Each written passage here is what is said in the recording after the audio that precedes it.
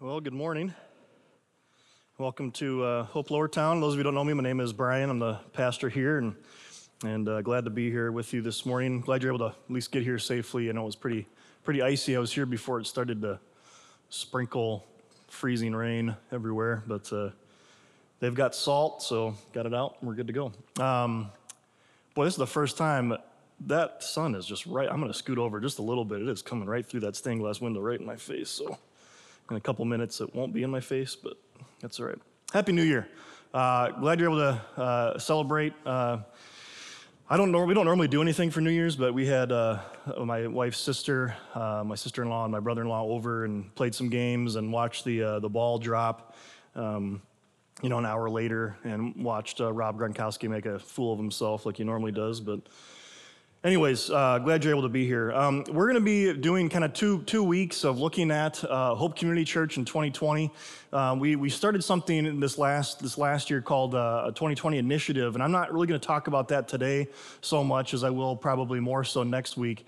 But looking at what really makes us tick, and so I really have a lot of Bible today. And there was one week I remember Pastor Steve, my boss in downtown Minneapolis, he actually had mentioned. There was one week after the service, he went up to his wife and just asked, how was it? Give me some feedback. And she just said, you used a lot of words, is what she said. And so today, I know I'm going to use a lot of words, but I want to be able to use a lot of scripture to be able to talk about the points that I want to be making today. And so if you have a handout or just up on the screen, just looking at Hope Community Church in Lowertown in 2020, Hope Community Church Lowertown in 2020, and looking at what is it that makes us tick? Who are we as a church? Why do we do certain things the way that we do them? Why don't we do them other ways? And that we're going to be looking at some changes in the future and good things, I hope. And looking at, I know that once, maybe every other month, or especially once a quarter, looking at doing something a little bit more liturgical, a little bit more high church in the sense of just explaining why we do what we do. Maybe reading a creed, reading and praying corporately, confessing together corporately, talking about communion and why we do that, busting out these 7,000 pipes behind me. We're not going to take them out, but we're going to use them and that kind of thing. And so I'm excited about that. If you could pray for me this next week, me and the other pastors, we're traveling up to a camp, and we call it every year. It's called Pastor Study Break, and I've got a lot to get done this next week, but I'm looking forward to really just kind of scheduling out the whole year. I know what I'm preaching next week, but I don't know what I'm preaching in 2 weeks. And then we'll take care of the whole year, which is fantastic, and maybe even 2 years get it figured out. So there's a lot of work that we get done while we're up there, and just could use your prayer. One thing that is happening, though, right now, currently in downtown Minneapolis, is that they are commissioning Columbia Heights Church. And so we are starting another location. And so we will have 3 locations, one downtown Minneapolis, us here in St. Paul, and another one in Columbia Heights. So Pastor Drew, if you don't know Pastor Drew, he's been here a few times. He's preached here. He's a youth pastor. He's been there for probably 8 or 9 years. He came to Hope to plant a church very similarly the way I did. It just took him 8 years to figure out that he really wanted to do it, and left. And so now they're commissioning him, and they're sending their team out. And so will you just take a moment and just pray with me as we pray for Drew and his wife and his 2 little girls and what they're going to be endeavoring with in Columbia Heights. So will you pray? Father, I thank you for Pastor Drew. I thank you for his heart. I thank you that you have specifically put his neighborhood on his heart in Columbia Heights to be able to reach a community that needs you. And we all need you, and the more churches that we have and the more gospel influence that we have within smaller communities, the greater opportunity that we have to reach people who have never heard the gospel before. And so God, I pray for him, I pray for their team, that there's a lot of unknowns and a lot of quirks and different things they still got to figure out. But God, I pray that you would just be honored and glorified through that, and that many people would come to you through their church being started up there in Columbia Heights. And it's in Jesus' name that we pray. Amen. All right, I'm going to read. I'm not trying to be. This is something I wrote. So I'm quoting myself, which is really, really conceited and all that fun stuff. But this was a paper I wrote. Ready for this? Last decade. Get it? Yep. No, but it actually was a long time ago. It was probably back in 2012, and it was just on the church and what is the church. And this was, and as I was preparing this sermon, I thought, oh, maybe I'll pull up an old paper and see if there's anything in there. And this was a paragraph that I wrote about what the church is. And ironically, 8 years later, that I still believe this, that this is still true for me, for us, and for our community. And I want to be able to kind of look at the points that I make in this paragraph and really just delve into them a little bit deeper. And so I'm gonna read this and then we're gonna slowly look at it. It says the church can be summed up as the bride of Christ and under the leadership of qualified biblical leaders as taught in Scripture. Ignore the run-on sentence. I wasn't a very good English major. The church should be filled to the praise of God's glory with 1, preaching and worship, 2, the sacraments of the Lord's Supper and baptism, 3, displaying a spirit of unity, 4, in order to love one another, and 5, so that they will make disciples of all nations. So that's what I want to do. I just want to dig into this. So I want to look at that first statement that the church can be summed up as the bride of Christ. When I was in college, I went to a small university in Wisconsin called Maranatha Baptist Bible College, MBBC. And that's where I met my wife.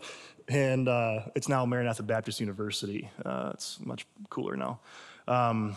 I took a class, though, on Baptist history, which I know that sounds really nerdy, but it's a Baptist school, and it made sense. And so it was a Baptist history class, and Baptist, they kind of took an acronym, and then they're like, oh, that doesn't really fit, so they changed it to Brapsis, which doesn't even make sense because it's not a word. Anyways, so we kind of memorized all these different things, and I remember Dr. Saxton, he was the one who taught the class. He's actually giving a lecture this next week on a Baptist, a British Baptist preacher back in Spurgeon's era a couple hundred years ago, and I'm not going to be going to that. I'm looking forward to seeing Dr. Saxon again. But I took his class, and I had this question, and it was burning inside of me for a really long time of what is the bride of Christ? That it's a phrase that is used quite a lot, actually, within the church, even outside of church, of looking at even just going to a wedding, and we talk about the bride of Christ, and we pray about the bride of Christ, and so I had this question of what is the bride of Christ? And so looking at different passages of Scripture, there is an assumption about what the bride of Christ is. And so a lot of people say the bride of Christ is the church, which I think is true, and it's assumed in Ephesians 5. And so I'm just going to read this brief, just real quickly here. It says, Ephesians 5, husbands, love your wives. And the whole point of this passage here, it's a beautiful passage for weddings. Every premarital I ever do, this is where we start. We start in Ephesians 5. But he's talking about Christ and the church.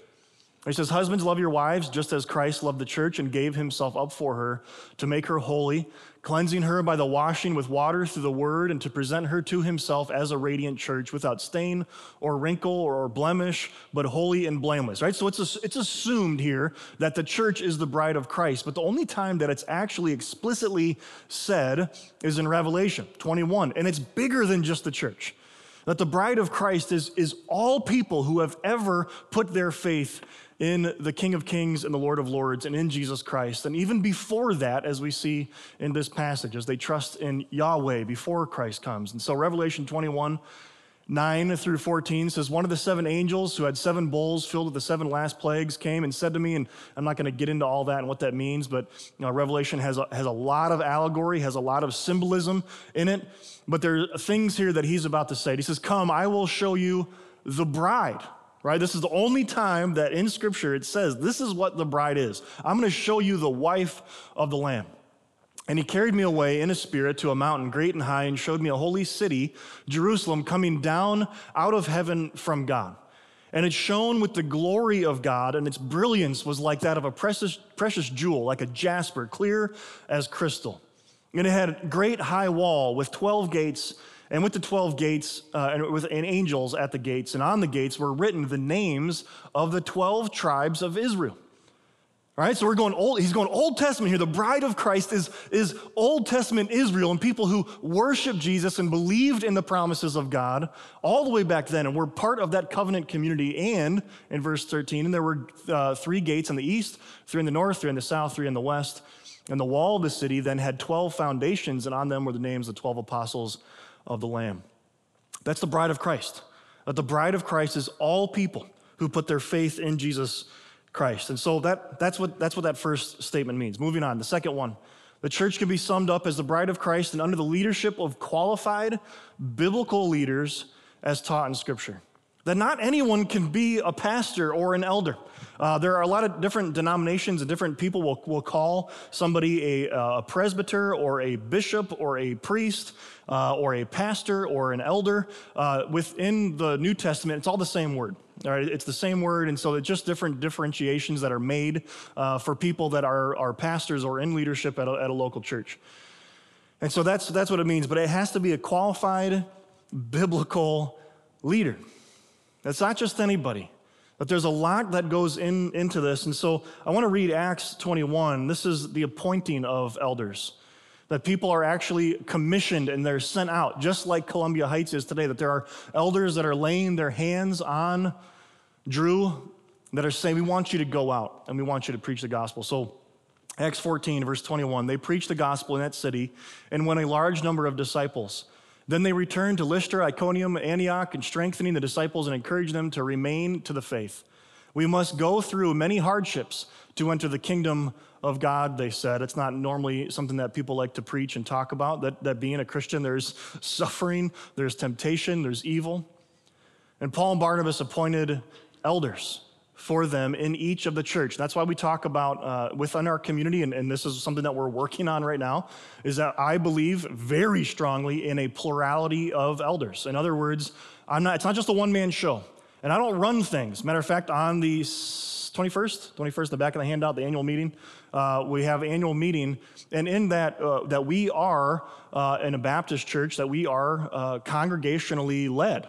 And so I don't just go up here and say, hey, this is how much money that we need, and this is how much money I'm going to make, and this is how much money we're going to spend. That's up to the members. And so if you're not a member, feel free to talk to me about pursuing membership and what that looks like at Hope. And so when we look at this, we see multiple elders that shepherd and guide that are being appointed. So Paul and Barnabas appointed elders for them in each church, and with prayer and fasting commissioned them to the Lord in whom they had put their trust. And after going through Pisidia, they came to Pamphylia, and when they had preached the word in Perga, they went down to Attila. I guess I didn't need to read that last sentence. Now, this is the terrifying part about being a qualified elder, and this is the qualifications of an elder from 1 Timothy. It says he, right, and this is me. And I read these verses, and as I was preparing this sermon, I had to examine my own heart and my life, and I have to do this every once in a while. And as I look at these and just say, is this me? Is this Paul? Is this Josh? Are these men that would be qualified under this heading? That here is a trustworthy saying: whoever aspires to be an overseer or an elder or a pastor desires a noble task. Now, the overseer is to be above reproach, faithful to his wife, temperate, self-controlled, respectable, hospitable, able to teach, not giving to drunkenness, not violent, but gentle, not quarrelsome, not a lover of money. He must manage his own family well and see that his children obey him, and he must do so in a manner worthy of full respect. If anyone does not know how to manage his own family, how can he take care of God's church? He must not be a recent convert, or he may become conceited and fall under the same judgment as the devil. He must also have a good reputation with outsiders so that he will not fall into disgrace and into the devil's trap. And I think even more sobering, at least for me, is when Paul then just a couple verses later in chapter 4, right, you get this kind of that phrase of do as I say, not as I do. And what Paul is saying, and what I should be able to say as your pastor, is no, I actually want you to follow my example. It's terrifying. It says, command and teach these things. Don't let anyone look down on you because you are young. And I know I'm probably the fourth oldest person in this room, but we're young. We're a young church, and we're a young congregation. And Paul is writing to Timothy, and Timothy was probably around my age. But set an example for believers in speech, in conduct, in love, in faith, in purity until I come.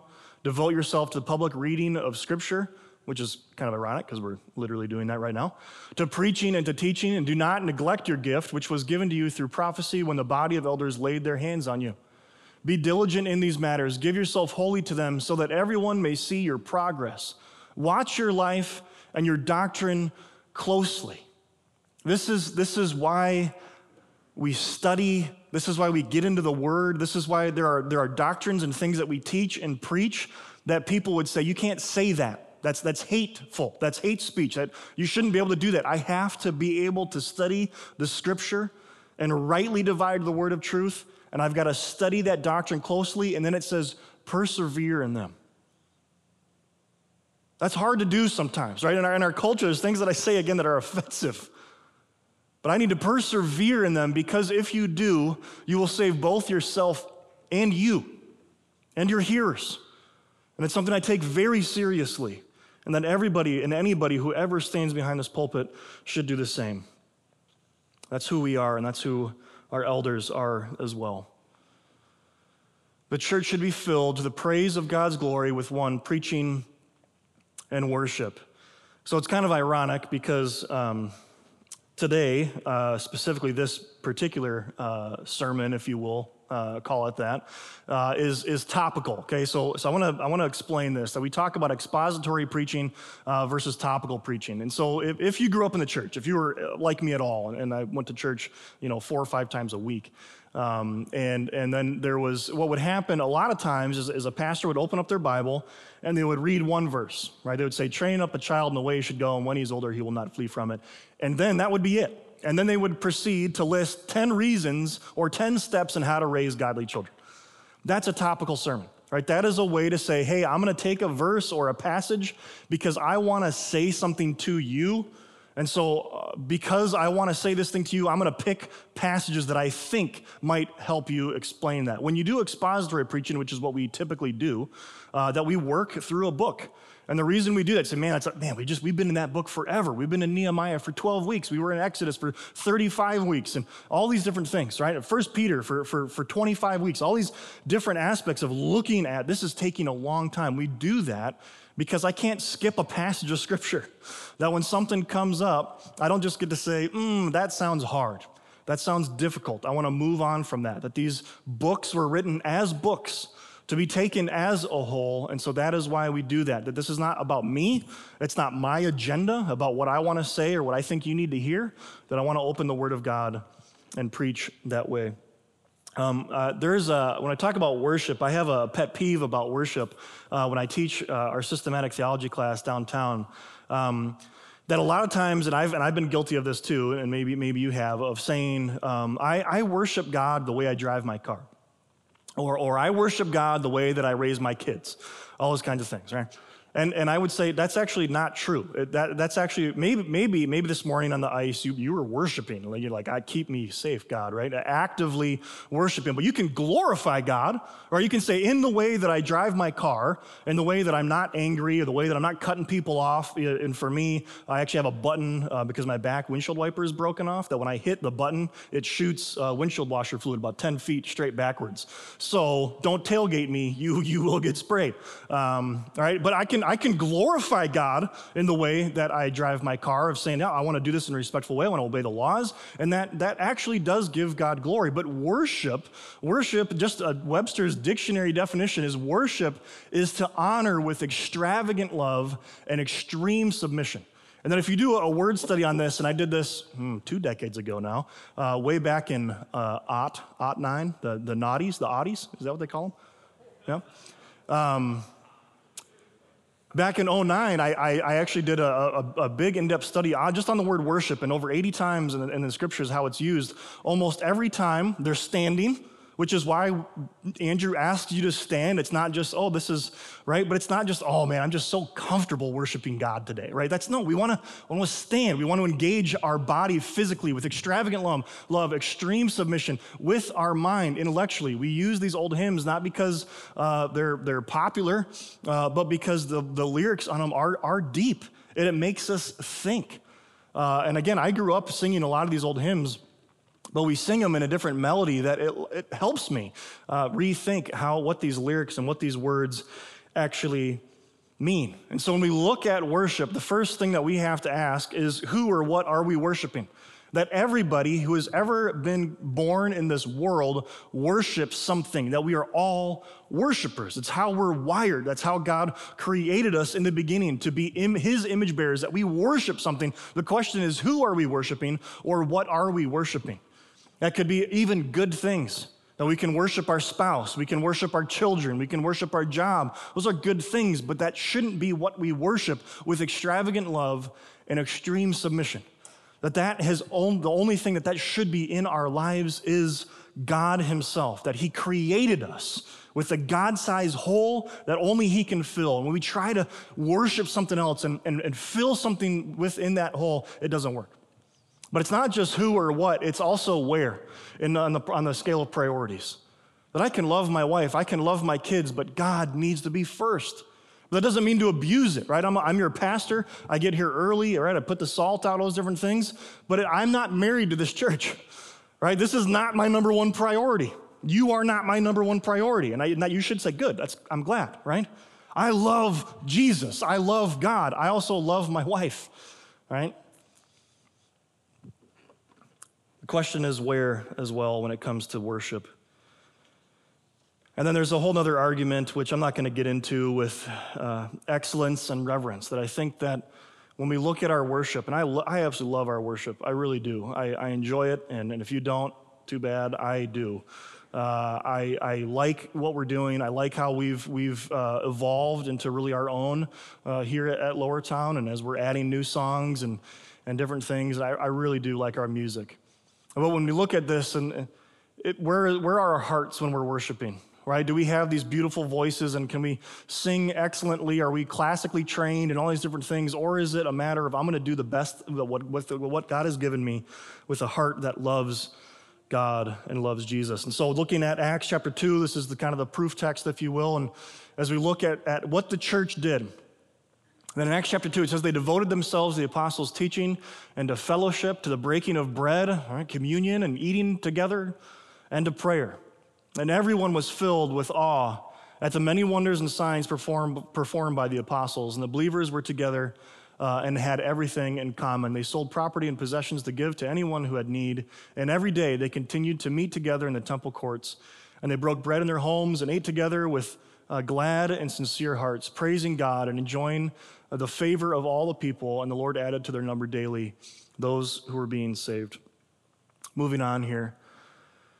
The church should be filled to the praise of God's glory with two sacraments of the Lord's Supper and baptism. Part of being Baptist, which we are these two sacraments. That there are other denominations that have several. The Baptist Church has two. That as we look at what Scripture teaches about how should we conduct ourselves with one another, that we see these two sacraments in Scripture. And so I'll start with the Lord's Supper. And this is something we do every week. And let me just explain why we do the Lord's Supper the way we do it. If the way I grew up, we used to pass the plates, and everyone would take it and we would eat it together, which I want to do that when we do those more liturgical weeks of actually praying together and taking the Lord's Supper together. But I want to make this as accessible to people as is humanly possible, right? And we do something that's called open communion here, that you just have to be a follower of Jesus. You could step into this church and never have been to church in your life, but if you say, yes, I want to follow Jesus, you are more than welcome to eat. Other people will say, no, you have to be at a church of like faith and practice, is what they would say. A similar church that's part of our network or denomination. Other churches would have closed, which say you actually have to be a member of this church, and they're just trying to protect how sacred this sacrament really is. And then baptism.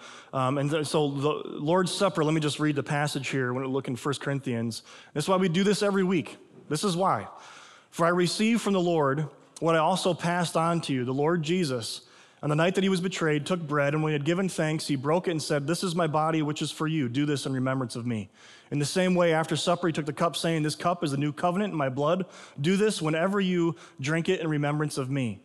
For whenever you eat this bread and drink this cup, you proclaim the Lord's death until he comes." And in looking back at that Acts 2 of that anytime there was a teaching of God's word, that there was a breaking of bread together. And that's why we do this. That's why we celebrate the new covenant in the blood of Jesus every week, except baptism isn't every week. We don't all get baptized every week. That's a one-time thing. But the reason why we dunk people and we immerse them is it is symbolic of Jesus' death, burial, and his resurrection as we pull them up out of the water. And as we look at Matthew 28, this is the Great Commission. This is the last thing that Jesus says to human beings while he's on this earth.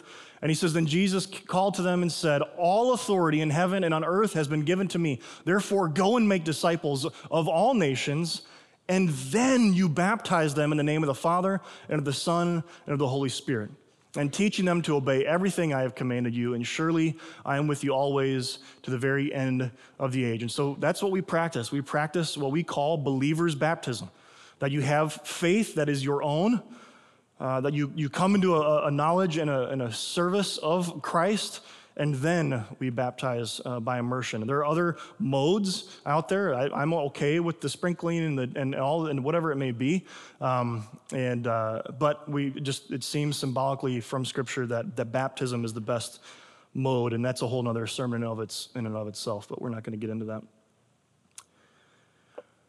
Next one, displaying a spirit of unity. We're only 2.5 years old, but you'd be amazed at how many church fights that I've been part of, that I've witnessed. I remember down in Illinois, a church I was part of, there was an original sanctuary called Logan's Chapel. And it was just a red brick building, but they had built around it, and so the red brick was now a hallway on the inside of the building, and it looked like it was the outside of a red brick building on the inside, and so we painted it, and a lot of people got really upset that we painted this original brick that was now in the hallway, and it caused an issue. Right? And there could be a lot of good reasons, I think, for people arguing and fighting when it's infidelity or whatever it may be. But we need to have a spirit of unity. And so just because there's no pictures. Did you see that? There's like no jokes. There's no pictures. We're just reading the Bible, talking about Jesus. But I do have some things here that people thought about that I found online that I found quite humorous and sad. Oops, I don't have them up there. Let me read them. There was an argument over the appropriate length of the worship pastor's beard. Can't do it. He can't even do it. See, is that a problem? I don't know. We should fight about it. There was a fight over whether or not to build a children's playground or to use the land for a cemetery. A deacon accusing another deacon of sending an anonymous letter and then deciding to settle the matter in the parking lot. Susan going fisticuffs with one another, which is amazing. Church dispute of whether or not to install restroom stall dividers in the women's restroom. That's amazing. That's worth fighting about. I get that one. I'm cool with that. Let's fight about that one. Let's see, a church argument and a vote, like they actually voted to decide if a clock in the worship center should be removed. All right, so there's a vote on this. We actually have two. A big old one that I can't hardly see because it is camouflaged with the wood back there. A petition to have all church staff clean shaven. That's one. I was actually part of a church that was required. I had to shave for work. A dispute over whether the worship leader should have shoes on during the service or not. So keep shoes on. Dispute in the church because the Lord's Supper had crayon grape juice instead of grape juice. If you remember, back when we got started, we actually had grape Gatorade one week, and that was amazing. We ran out of grape juice, and an intern went to go I asked him to go get grape juice, and he couldn't find grape juice, and so he found grape Gatorade, and when I lifted the lid off of that, it was literally just glowing blue. It was unreal, and but yeah, that's okay. That's all right. We don't need to fight about it. Two different churches reported fights over the type of coffee, which, okay, I get that. Major conflict with when the youth borrowed a crock pot that had not been used in years. I love that stuff. An argument on whether the church should be allowed deviled eggs at the church meal. Get it? Oh, man. I mean, you got nothing better to do when you start arguing about that stuff. Disagreement over using the term potluck instead of pot blessing. That's unreal.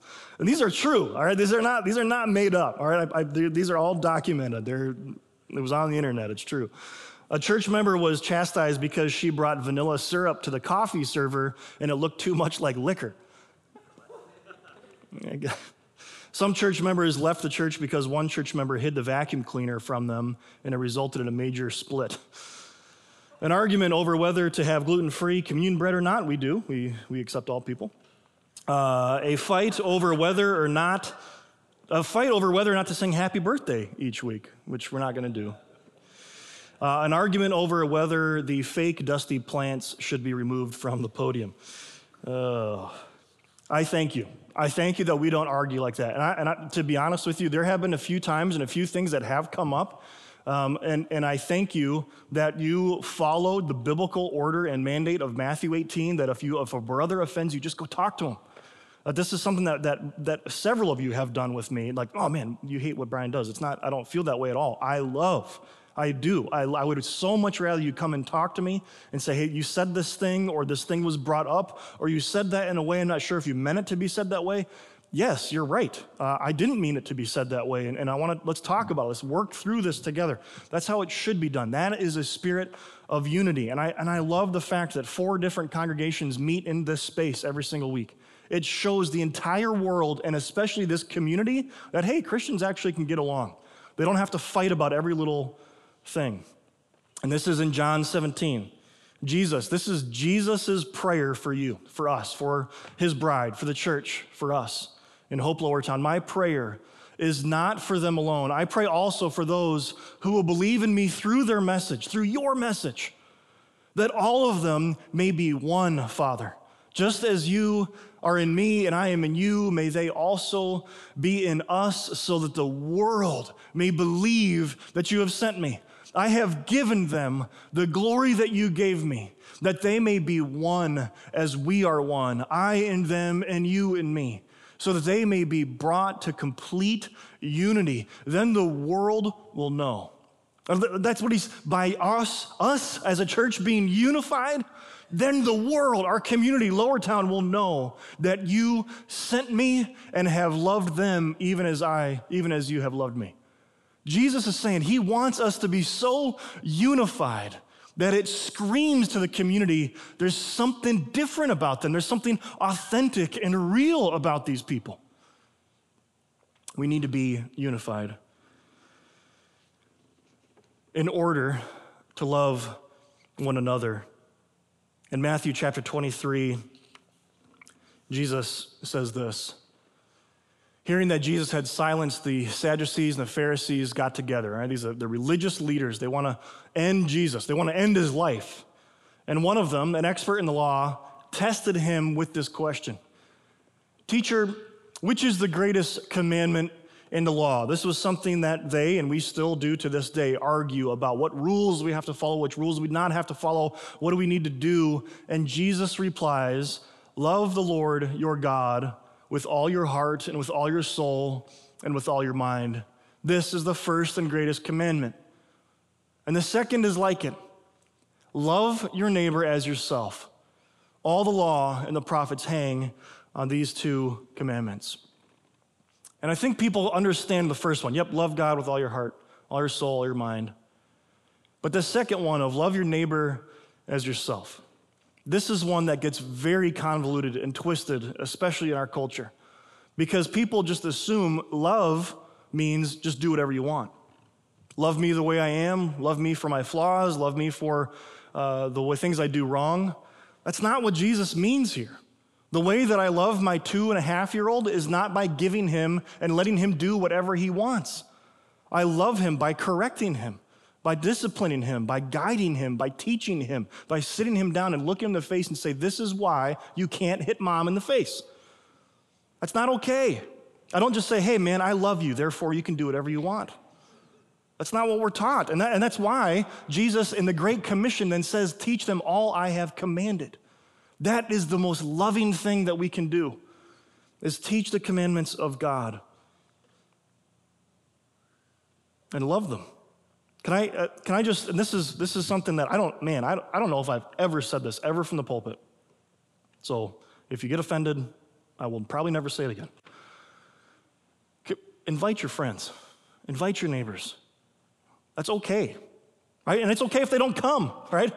I'm not trying to make you feel guilty. I've invited my neighbors who have never come, right? I think my neighbor's invited me to his church more than I've invited him to my church. I love my neighbors, and I want to share the gospel with my neighbors, and I want them to hear this, and I want your friends and your neighbors and your loved ones to hear this. So can we do that together? How can they hear without a preacher? How can they be saved without hearing this message? And finally, just want to read this again, and we'll end. So the church can be summed up as the bride of Christ, and under the leadership of qualified biblical leaders, as taught in Scripture, the church should be filled to the praise of God's glory with preaching and worship, 2 sacraments of the Lord's Supper and baptism, displaying a spirit of unity in order to love one another, so that they will make disciples of all nations, all people.